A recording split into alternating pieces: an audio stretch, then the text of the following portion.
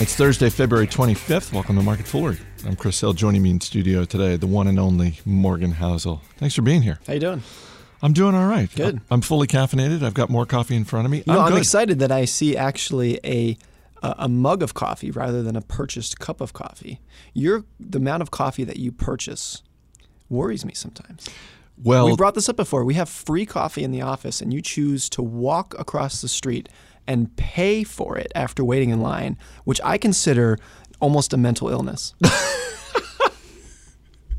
I was with you right up until the mental illness part. I'm getting some exercise when I go for a walk. Okay. And I feel like I'm getting value for the money I'm paying because the coffee we have in the office, it's free, but I think that's probably the best thing I would say about the coffee in our office. Okay. Is All that right. it's free. That's fair. And just to further deflate you, the coffee that's in my mug right now is coffee that I purchased at Starbucks and then poured in my mug so I can put that in the microwave and heat it up. Can't win. Let's talk about private companies because we don't talk about private companies all that much. And you actually co-authored something for Fast Company magazine that I want to get to that ties into that. And this is a piece entitled "The Case Against Startups Raising as Much Money as Humanly Possible." This is something that you co-authored with Craig Shapiro. Yep. Is that right? Yep. What's the 30-second or less on Craig Shapiro? Craig Shapiro, he's a really fascinating guy. He started a ringtone company when he was in his 20s, back when ringtones were a business. Back in the early 2000s, people... Legit big business. Yeah, people, you wanted to get a new ringtone, you text a certain number and you got, your favorite song as a ringtone, you paid 99 cents for it.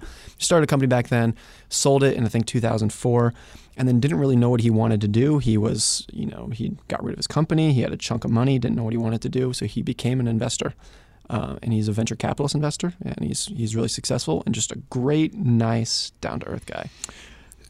Interesting article because this comes at a time where we're starting to see in the private markets, and when we were out in San Diego for the One event earlier this month, I remember talking with Andy Cross, our chief investment officer, and he made the point that he felt like what is happening in the private markets is starting to affect what's happening in the public markets. Yeah. And things have settled down a bit since a few weeks ago, but we're seeing certainly far fewer IPOs so far. At this point in 2015, we had somewhere in the neighborhood of 25 companies that had gone public in less than 2 months. Yeah. So far in 2016, I believe the number is 4. Yeah. And we're really starting to see this tightening of the purse strings, but it sounds like from the way you think and the way Craig Shapiro thinks, that's a much better way to go. Well, what Craig and I wrote, and he has a lot of experience with this because he's a venture capitalist investor, so he talks to founders, startups all the time. And there is a general sense among companies that when you go out to venture capital funds and you're raising money, you want to get as much money as you can, the biggest check possible. And a lot of times what you end up seeing is companies will raise more money than they need, and it ends up making them fat and lazy. And so much success in business, especially when you're talking about startups, the success isn't because you have deep pockets. The success is because you're hungry. And a lot of times it's because you have a tight budget that's really going to make you focus on getting the task done. Whereas companies that have really deep pockets can just get kind of lazy and unfocused because there's no urgent priority to get things done right now. So the example I've used in the past is, Microsoft had $60 billion in the bank and created the Zune, whereas Apple was nearly bankrupt and created the iPod.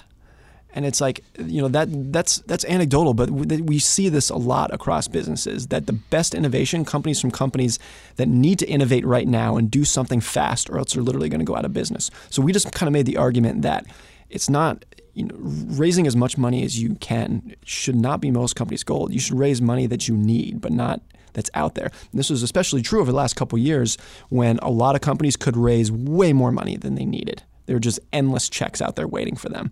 And a lot of those companies, I think, in hindsight, will realize that will backfire and become a curse. Thank you for reminding everyone that once upon a time, Microsoft invented the Zune, which was there. It's great, yeah.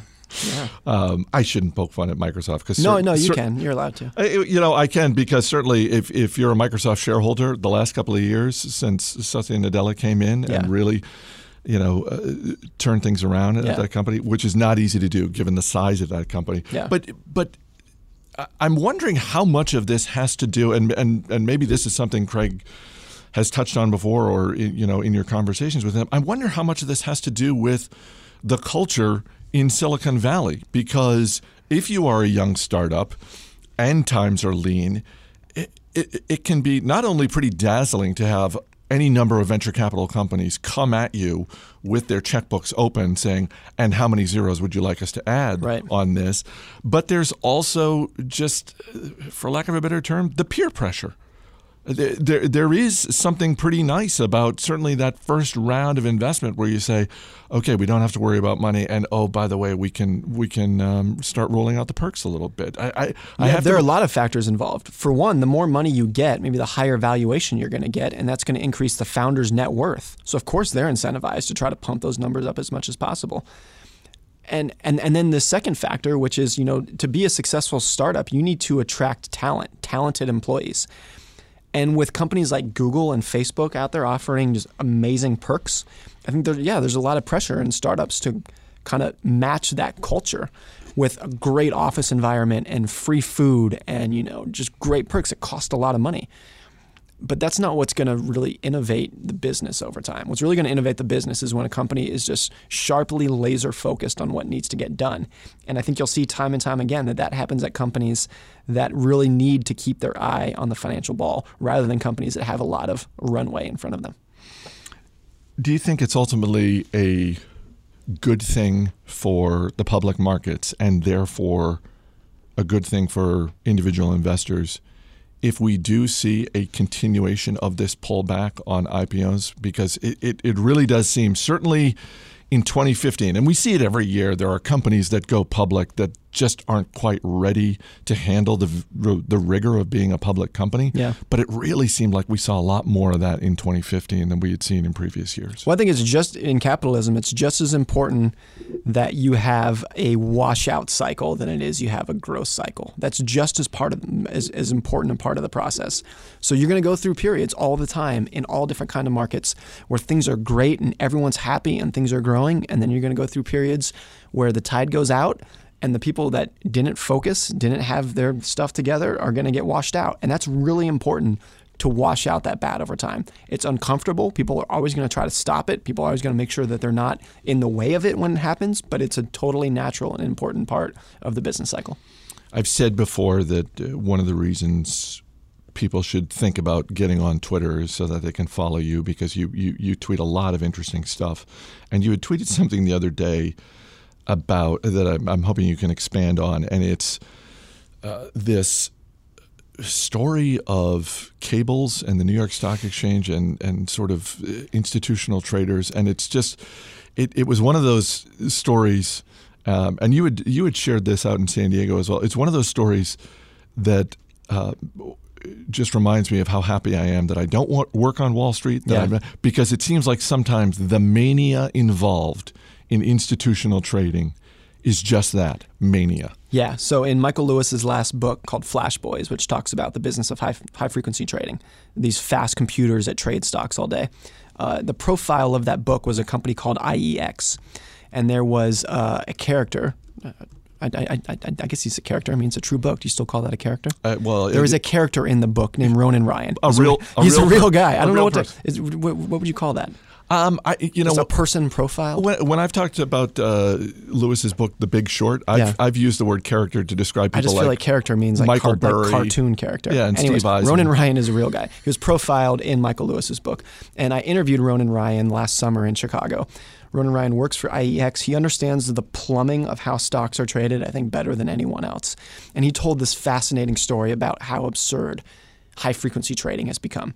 And there are basically a handful of office buildings in New Jersey where virtually all of the stock exchanges hold their computer servers. And these high-frequency traders want to be as close to those servers as possible, as physically close, because then their data is transmitted to the exchanges faster if they are physically closer. And it got so intense that these high-frequency traders not only wanted their computers in the same building as the exchanges, but they wanted to be in the room closest to the computer server. And what Ronan was saying is that a foot of cable translates to about a billionth of a second of time for data to transfer. Billionth with a B. Billionth of a second. Okay. And that's actually in high-frequency trading. Now they measure things in picoseconds, which is a millionth of a second. A trillionth of a second, a trillionth of a second. Did you just make up the word picosecond? And it's a cool word, though, isn't it? I like saying it. Anyways, so a foot of cable is a billionth of a second. So they wanted to get as close to as possible to the exchange servers so that they could transmit their data faster than the next guy.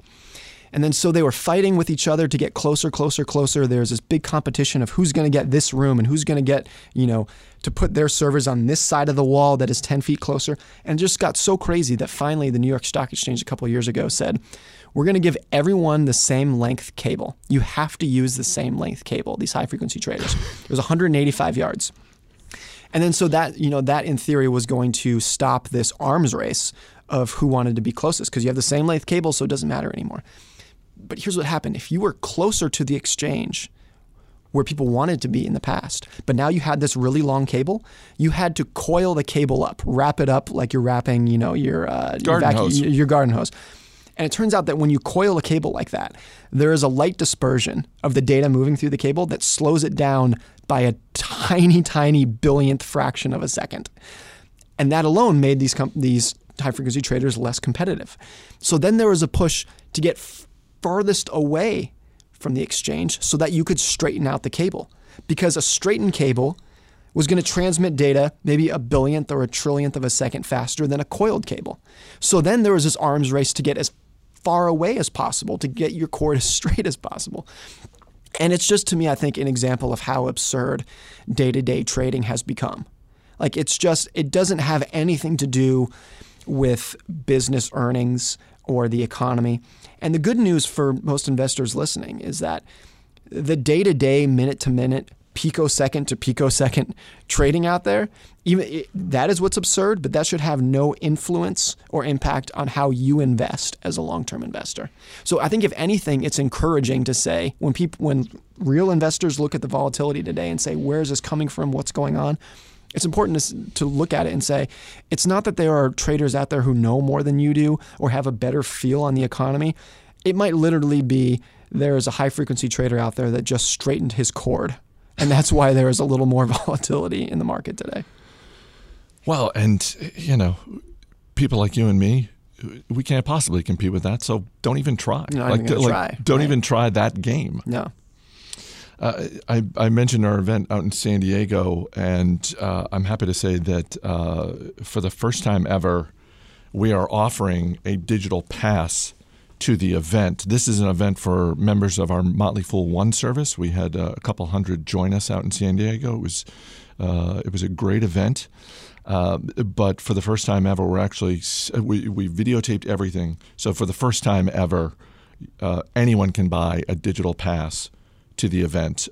All the presentations, Morgan's speech, Suzanne Fry, who's on our board of directors and is a director at Google, gave a speech about security and apps, and really got me personally thinking about not just how Alphabet as a business works and how Google within Alphabet operates, but just the way that they approach apps and time management. Really thought-provoking. Along with 9 other breakout sessions that we had, including some of our analysts breaking down individual stocks. So there are stock ideas, breakout sessions on how to manage your portfolio, how to deal with taxes. Robert Brokamp was part of this for anyone who listens to Motley Fool Answers. Megan Brinsfield from our wealth management team. So just all these different things. And you can check it out. Go to digitalpass.fool.com. That's digitalpass.fool.com. I'll put the URL in the description of this podcast. Definitely worth checking out. I think so. You had a good time. I mean, I always have a good time, yeah. I really enjoy these events. They're fun. It's great to meet our readers and our listeners face to face. Yeah. And I would just let me just say one thing on the pricing. You don't have to look very far to find a one-day investing conference that costs over $1,000 to attend. And this is a digital pass that we've put together for a fraction of that amount. So check it out if you're interested. Digitalpass.fool.com. The Academy Awards are on Sunday. Not for 1 second do I think you're actually going to stay up and watch. No, for two reasons. One, I don't have a TV, and two, we have a 4-month-old son, so my bedtime is between. It's no later than 9. I don't know when the Academy Awards start. I believe it starts at 8 o'clock. No, I'll be snoring by then. You're not going to be on Twitter checking out what people are tweeting about either the winners or what Chris Rock, who's the host of the event, is going to be saying? I might go back and just watch. I'm sure he does some sort of monologue. I'd like to watch that. Chris Rock's one of my favorite comedians of all time. The Big Short, up for Best Picture. You still haven't seen it, have you? No. You know what? I don't. I appreciate how much you read. I don't do these moving pictures that people talk about. What was the last movie you saw in a theater? It was Unbroken, the story of Louis Zamperini. Okay. Had you also 2 years ago? Had you read the book? Book was so much better. Well, it's standard, right? It almost always is. But the problem with that is that if they legitimately tried to turn the book into the movie would have been 8 hours long. Right. So they just had to go through the book and just chop this section, chop this. So I'm watching the movie and I'm like, You left out the most important part, and the other really sad part, because it's a true story, is that they had to leave the most gruesome parts out of the movie. But the book just goes into detail of what they endured, and it's just amazing. Wow, that actually. So let's leave it there. That sounds like an ad for seeing the movie and not reading the book. Well, the truth of what he went through is not glamorous. No, that is absolutely true. That is absolutely true. Yesterday we did this. We're doing it again today. Our man behind the glass, Dan Boyd, picking out as our closing music one of the winners of Best Original Song. I don't know how much Eminem you listen to. I bet you didn't realize that Eminem was an Academy Award winner. Is that right? Oh, that's absolutely right. I didn't know that. Well, now you do. Okay. Thanks for being here. Thanks. As always, people on the program may have interest in the stocks they talk about, and the Motley Fool may have formal recommendations for or against. So don't buy or sell stocks based solely on what you hear. That's going to do it for this edition of Market Foolery. The show is mixed by Dan Boyd. I'm Chris Hill. Thanks for listening. We'll see you next time.